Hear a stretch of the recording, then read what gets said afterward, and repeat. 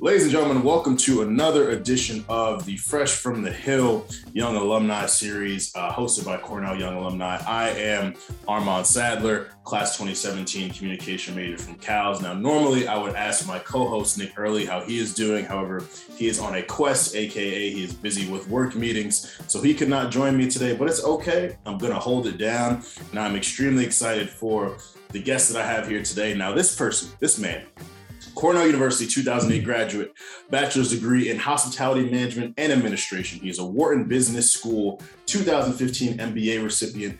Throughout his career, he's been a co-founder of Modern Lend, president of Project X, advisor of Propertiva, and 2 years ago, this man founded Cover, an online financial services provider customized for gig economy workers, including but not limited to Uber and DoorDash drivers. We're going to get into it all, but ladies and gentlemen, I want to introduce you to Kobena Ansah. Kobena, how you feeling, man? Feeling great. It's a pleasure to speak with you this morning, Armand. Thanks for having me. And that was an excellent introduction. I need to get you to do that more often for me somewhere else. I would love to. So, yeah, man. So I want to get right into it. You know, obviously you have done a lot. We're going to get into some of the recognition that you have received over the last year from some pretty notable publications. But, you know, with these conversations, and I found with myself and other entrepreneurs that throughout our lives, we have these moments that when they happen, we may not realize that they lead us to what we're going to end up doing. But when we look back and we reflect, we're like, oh, wow, that thing kind of was a sign that I'm interested in this, or that thing kind of put me in this direction. So prior to even your Cornell University journey, like I kind of just want to hear, you know, what your background, what you grew up doing, and if there were any moments that you can look back on, like, okay, it makes perfect sense. I'm doing what I'm doing now based off of what I was interested in back then. Yeah. Well, you know, I would say that, you know, my family is from Ghana, West Africa. Entrepreneurship kind of runs through my family's, you know, genes, I would say. On my mom's side especially, my grandma actually happened to be one of the first people to create a daycare program in Ghana. And actually the Queen of England came and visited her, and that kind of motivated my mom to create her own business. So I was born in Canada. When we came to the US, we came to Ithaca, New York. And my mom created a day spa downtown, which actually is still around in Ithaca, New York, called Alta Spa. Shout out to Alta Spa. And, you know, from an early age, my mom kind of, you know, forced me and my little brother to go there every weekend, kind of work with her. And, you know, we were honestly with her from ground up, from the point of her coming up with a name for her store to identifying a location to buying equipment and all of that, and kind of seeing her idea come to fruition. So that was pretty motivating. And then I would say that I remember vividly as a kid, around 13, wanting something. I don't know whether it was shoes or a jacket or something. And my mom was just like, doesn't sound like you want a jacket. It sounds like you want a job. And she gave me money to buy a riding mower. And I started, you know, going around and kind of, you know, going to neighbors and seeing, can I mow your lawn? Can I mow your lawn? And I remember just feeling, I don't know, this great sense of satisfaction, you know, by, you know, identifying a client, identifying their needs, serving that need, and getting compensated for that, and being in control of, you know, that. And so, you know, going from there through like high school and beyond, I always did little projects that were kind of entrepreneurial. I didn't really identify it as entrepreneurship formally. I just kind of, you know, considered it a hustle. Even when at Cornell, some of my mates, we, over a course of a summer, ran a bed and breakfast that we just happened to be the house that we lived in, but we kind of tricked it out. And, you know, for, I think, a parents' weekend and things like that, we were a full service kind of hotel kind of for a weekend. Don't know if that was legal then, but, you know, again, you got to kind of hack your way to success. So it's kind of like things like that I think ultimately led me to that. I mean, right after school, went more formally into working in consulting for Ernst & Young, and then specialty finance at Wells. But there was always this interest within me to do something, you know, a bit more entrepreneurial. Yeah, and I love that, because it sounds like your entrepreneurial spirit was kind of encouraged throughout your life, but also it sounds like you identified a need for other people. So your entrepreneurial mindset was very, very selfless, very, I want to serve other people and add value to other people's lives. And it perfectly makes sense, doing what you're doing now. And we're going to get into that. But I'm always interested in what led people to choose the hotel school, hospitality management and administration at Cornell, because I know me personally, like when I thought of hotels, as like hotel management, am I going to be like, am I going to be one of the bellhops? Am I going to work the front desk? Like what else is there to hospitality management? And then you talk to your classmates and you learn, oh, wow, there's all this stuff to it. So what led you to doing that? And like, how do you feel like that impacted your career as well?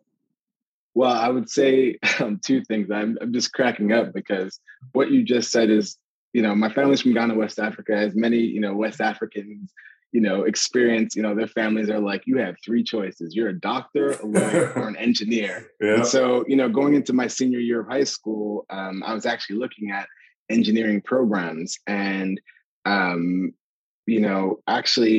my friend's father happened to be a dean at the hotel school and was just like, Habana, what is it that you want to do? And I said, I want to do aerospace engineering. And he's just like, well, what math class are you in? I'm just like, I'm in an honors. And he's just like, you need to be in like the top AP classes to be like super competitive if you want to go to MIT or something like that. And he was just like, you seem to have strong interpersonal skills. Have you ever thought of, hospitality in the hotel school? And I said, well, I don't know anything about that. And he said, well, why don't you, look more into it? Your mom's in hospitality. That's in the spa space. Like, maybe you should do an internship at a hotel and see if you liked it. And there used to be a Holiday Inn Ithaca, and I kind of worked there. And I thought, this is interesting. And maybe one day I could own a hotel or something like that. So that's what got me in there. But the exact question you asked about, what does that mean? When I told my dad I didn't want to be an aerospace engineer anymore and I wanted to go to the hotel school, he was like, oh, no, what is wrong with you?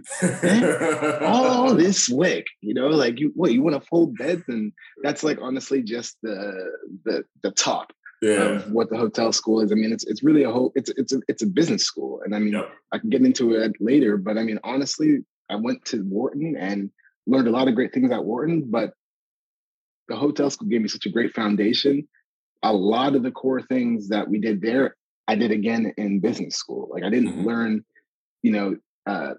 such a different, curriculum when I was in business school, which I found surprising and just really speaks as a testament to how strong the hotel school is. But I mean, it's a very, very strong program. Mm-hmm. Yeah, no, 100%. I mean, so many of my peers, and of course you have gone on to do incredible things. So sometimes I look back on it like, maybe I should have done a bit more research on the hotel school and then been a hotelie myself, but it's okay. No regrets here. Cornell grads, regardless, seem to do well. So, I think you're well on your way. 100%. And so, obviously, you went into the workforce and chose to attend Wharton just a little bit later after you graduated. And I'm always interested in people's grad school journeys because I've talked to so many people. Some people feel like they need to go right into grad school because they're already in that school mode. And some people want to go out and experience life and save money and go into the workforce a bit and become a bit more disciplined and mature as an adult and then go to grad school. So for you, like, would you say that was part of your decision making, or kind of was it like, I know that I want to go to grad school eventually, but maybe just not right now? Like, what was your mindset behind the decision making? So honestly, I would say that I think, one's entry into grad school really depends on their area of focus. So like, I know that for engineers, for example, many engineers will do like a fifth year and do like an MEng and go straight into that. And I think for them, that probably makes sense. Because, to be competitive in that field, you probably need that immediately. Whereas in business school, most of business school are doing case studies and talking about your experience and adding your experience to the classroom environment. And so if you've never experienced it and you're only going off of kind of other case studies that you've read about, it doesn't really add value to your classmates and such. And so, that is why I think honestly, generally speaking, it's best to probably go to business school specifically a few years after school. Whereas like I could see law school being, making a lot of sense to go right after, undergrad, and whatnot. And I guess what kind of drove me to go to business school myself was um, I had gone and done consulting for a few years. I had done kind of specialty lending, finance for a few years. But what I really didn't know was, what are the specific frameworks that you need to be able to run a business and go into entrepreneurship? And I kind of didn't want to figure it out in my mom's garage. I wanted to have some type of, formal arrangement. And also I wanted to kind of diversify my background. Going at the hotel school, made great networks deep in the hospitality space. But, as an entrepreneur, maybe being a little bit more of a generalist, one might say, well, why are you doing something in finance when you're, or let's say consumer finance or business finance when your background is in hospitality? So going to the, business school and going to a school like Wharton also, I think, gave me that kind of credibility. Mm-hmm. 100%. Well, I mean, I think it's time to get right into it. You got the Patagonia on. It looks pretty good. I think I might need to get one of those. We're going to have to talk about me setting up an order for that. It's cool, hey, man. Get a little Patagonia swag. Yeah, because it's just getting cold now. I mean, it's time. I might need that. But so through my research on you, man, I'm just going to list off some recognition that your company has received. Forbes at the beginning of this month for your national launch, Modern Shipper, the financial brand, TechCrunch.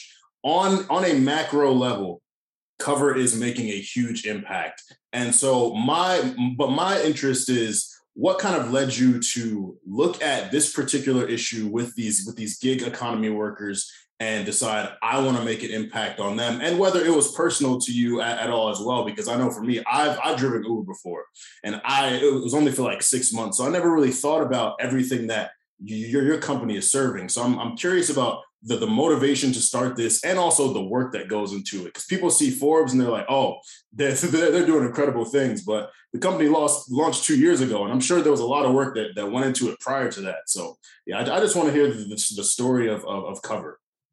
Sure. Well, I'll try to do my best, and if I'm dropping anything, please let me know. But in terms of kind of the genesis of Cover, after my former project, which provided credit cards for international citizens living in the U.S. without credit history, one of my investors, who happens to be one of the largest auto financiers for Uber drivers in Mexico City, reached out to me and said, hey, do you think you could do something like this in New York City? I told them, honestly, I have no idea. Let me do some tests and see. And when we did some initial tests, it seemed as though there was demand. And that was because drivers in New York City at its kind of peak were paying as much as $500 a week to rent a car that they would use for Uber. But at the end of the day, would never own anything themselves. So for something like a Toyota Camry, over the course of a few years, they can be spending well over $40,000 and have nothing to call as their own asset. And so I thought, that's pretty ridiculous. Let me see if there's a way to provide auto finance specialized for Uber drivers, getting them the licensing that's necessary in New York City, the registrations, the car, everything. And we started to pursue that for several months. And what we found pretty quickly was that, one, people who are in the gig economy are in the gig economy because they want to have flexibility. They don't want to be locked into something that's going to have them paying for a large amount for 2 to 3 years.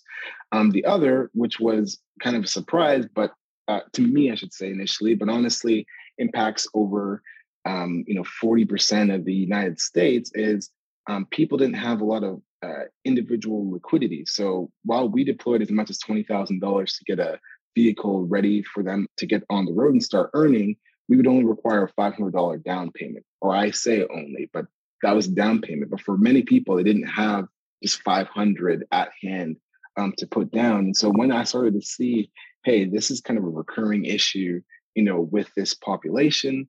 And then on top of that, saw, there's alternative data points that we can evaluate, to determine whether they can receive these funds. And also they're not able to get this funding from other reliable resources.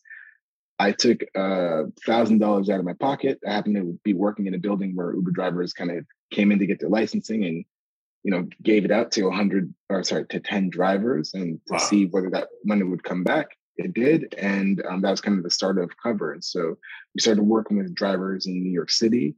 And really, our goal at Cover is to provide financial services to help them achieve their highest potential. And we're starting that with the Cover Cash Advance. And so what clients use this for is to really help them take care of small emergencies, like busting up a tire in a case of an Uber driver, or help them really, and maybe you'd appreciate this, help smooth out the volatility within their daily earnings. Because if there happens to be a snowstorm or something like that, but you have a fixed expense like the rental expense for your car, or the rent for your parking spot, or something else related to your car, it could, create the snowball effect to keep you off the road and really have an adverse impact on your quality of life. So that's kind of what, got us started. Okay, awesome. And for you, what's been one of the biggest challenges, but also what's been one of the most gratifying moments for you throughout this journey? So the challenges, given that I think this is like a 30-minute program, I won't list off the many, because every corner there's something. But I could think of a few. But the thing that really, I would say, motivates me on days where it's like really hard, and I'm feeling a bit defeated, or team's feeling a bit defeated, is when we get unsolicited comments and thank yous from some of our clients. One of my favorites is on Christmas Day a year or so ago, one of our clients who clearly had a few drinks and called, and I was thinking, I saw it coming through the call center. I was wondering, oh man, what happened? Something bad. And he just called to say, hey, I just want to wish you at the Cover team, Merry Christmas. You guys really helped me in a time when I really needed it. This was, so helpful.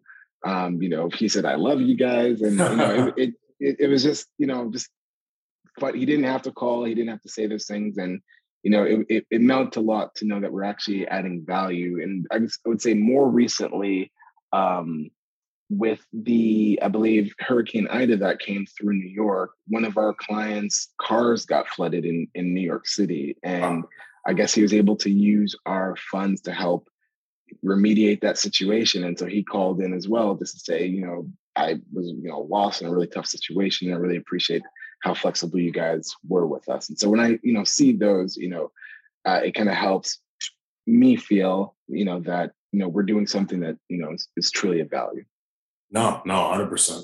On the challenge side, I guess, there are constant challenges all over the place. I mean, we wish that we could serve everybody, but we can't, unlike maybe a t-shirt, website that can provide t-shirts to everybody.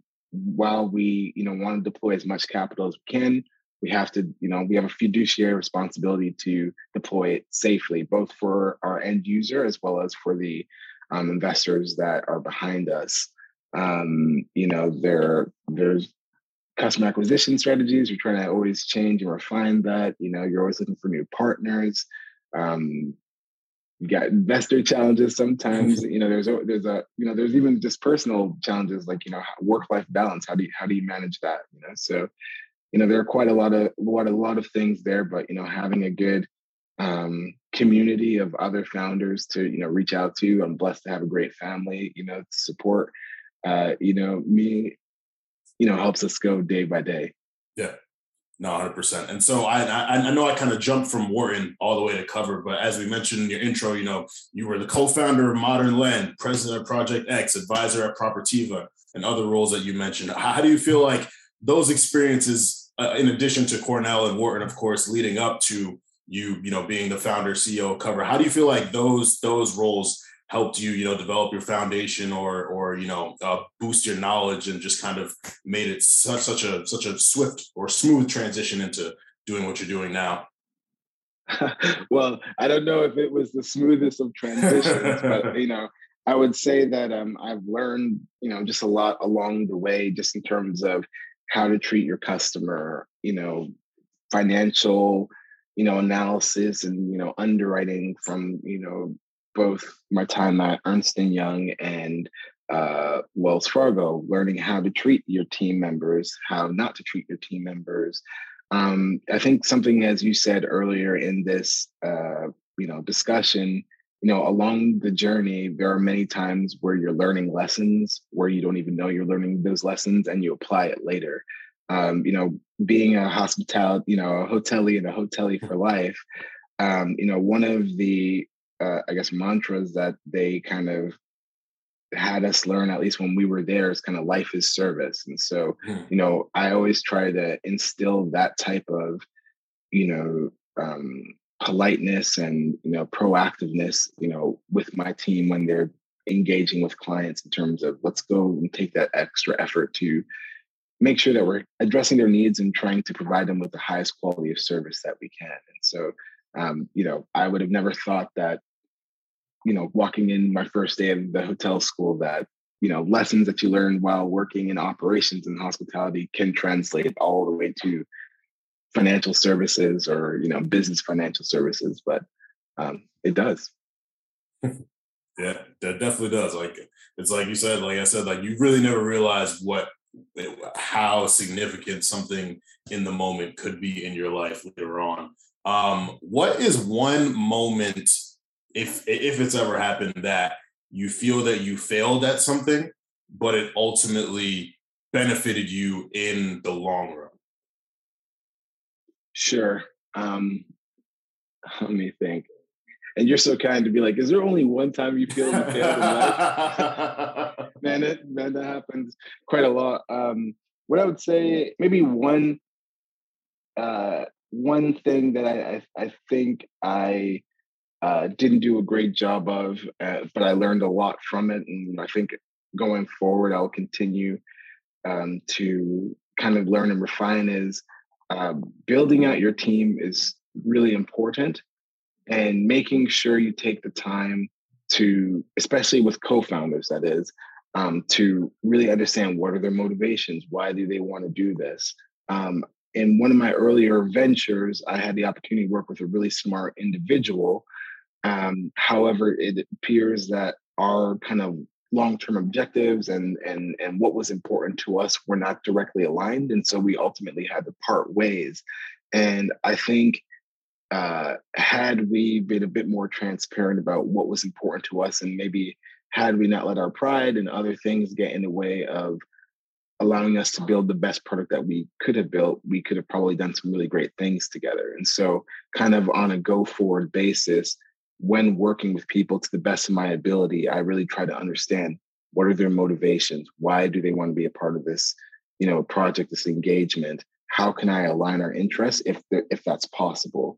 So that we can, both feel that there's an equitable, positive result that comes out of it. And so that I would say was a personal failing where, we could have done something great together.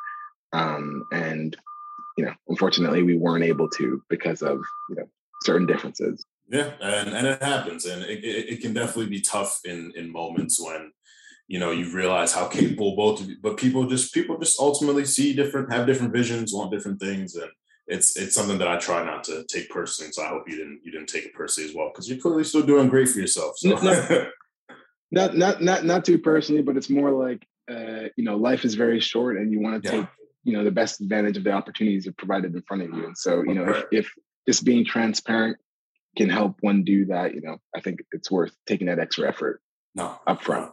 Agreed. And so what's next? Like, what are some expansions perhaps that you'd like to do with Cover? Do you have any other ideas for side ventures? What's next for Cabana? What's next for Cabana? So, right now we're in the process of, doing our national launch. And so we are now kind of learning about the kind of different nuances that are related to the profiles of users in different markets. We're looking to further refine our customer acquisition strategy. So really that's what's going to take up our near-term focus. Kind of in a mid to longer term, we're looking to find ways to use the data that we aggregate from our clients to further help them, boost their earning potential. So, simple things as the average driver doesn't know how they are performing compared to their near competitive set. And maybe if I happen to be in Long Island City, New York right now, maybe the highest earning windows are between 9 a.m. and 1 p.m. and another time between 4 and 7. Well, many times drivers just kind of get on the app and just, just drive. They don't necessarily know, maybe in this area, Lyft is stronger or Instacart is stronger or DoorDash is stronger. And so, over time, we would like to provide other resources, again, that really boost their earnings potential and really help them take advantage of things. I mean, an example of something that we were really excited about is last year we partnered with a company, Picnic Tax, to help our drivers for the first time be able to write off covers service fee from their business expenses. And that put real dollars back into drivers' pockets. And so it's, these are the type of things that we want to do to, again, enhance the quality of life that these drivers have. Love that.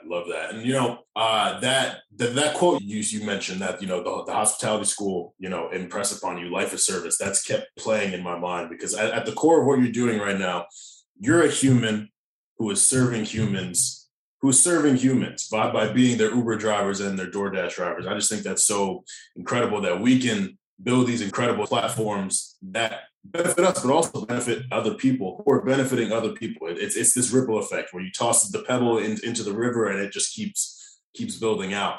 And I think that's so important. But for you as a human, doing everything that you do, aside from work, we've talked a lot about all your work stuff. What do you like to do for fun? What do you like to do to just maintain your peace and calmness as you're handling all this important stuff? I try to do my best when possible to, meet with family. Family means a lot to me. Make time for friends. Maybe a thing for us to talk about are some significant sacrifices that you make as an entrepreneur.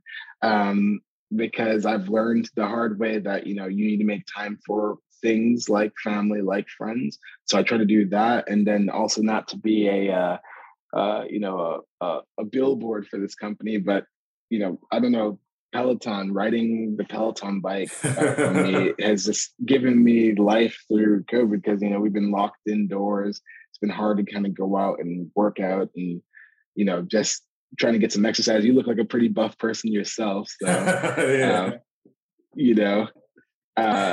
I literally just got off the bike, an hour before we met, and it just helps energize me. So, those are the kind of things that I would say are really important to me, making time for friends and family and, trying to get some type of physical activity in when I can.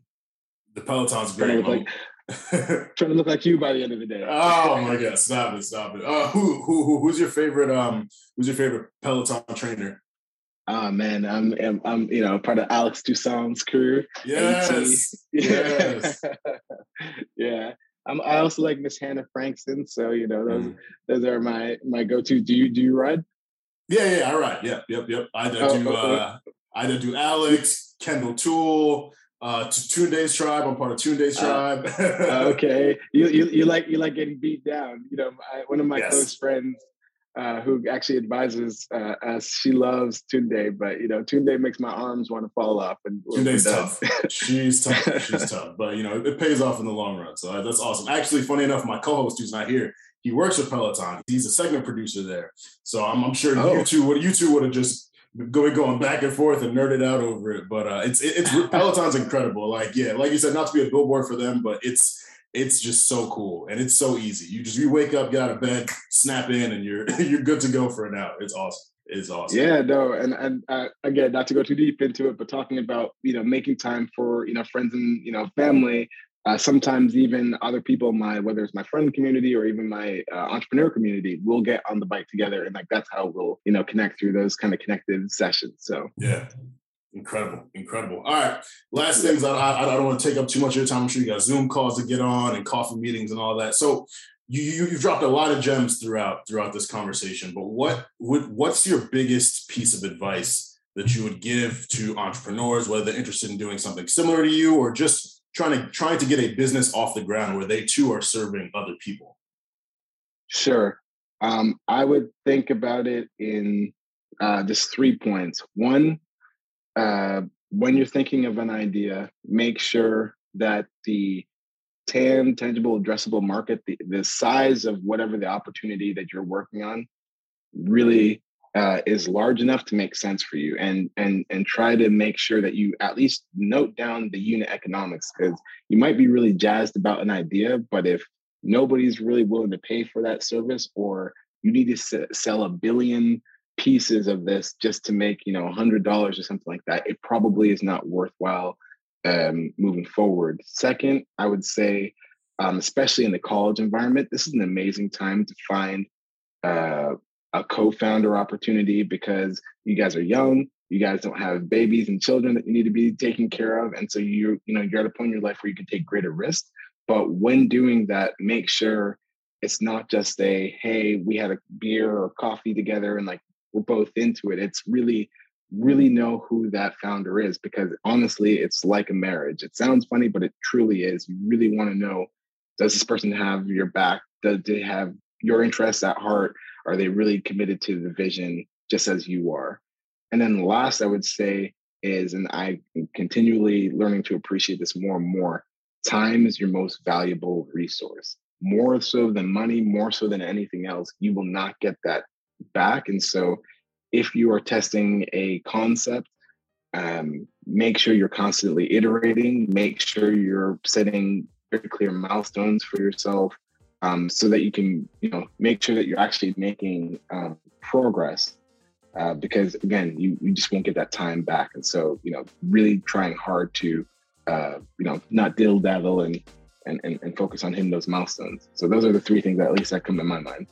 There we go. Hey, listeners, he left you with 3 gems on top of multiple gems throughout the entire conversation. So I want to thank you so much for your time, Kavana. Congratulations to you on all your success. It's inspiring. I still consider myself a young alumni. I'm 4 years out, so I guess I'm still a young alumni. So it's inspiring to connect with the alumni who are a little further along their journeys and just see everything that they're doing. So congrats to you, and thank you so much for taking the time to join us. Thank you so much. It's been a true pleasure. And I wish you the best in all that you do. And, thank you for making Cornell so great.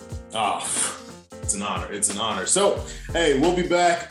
As you've seen, we've had two incredible guests so far, and we've got a slew of more incredible guests. So, hey, Fresh from the Hill listeners, whether you're alumni, further along alumni, whoever you are, even if you're outside of Cornell's alumni network, thank you all for tuning in, and we will be back very soon. Thank you for tuning in to another episode of Fresh from the Hill. Music for Fresh from the Hill was created by Kia Albertson Rogers, class of 2013.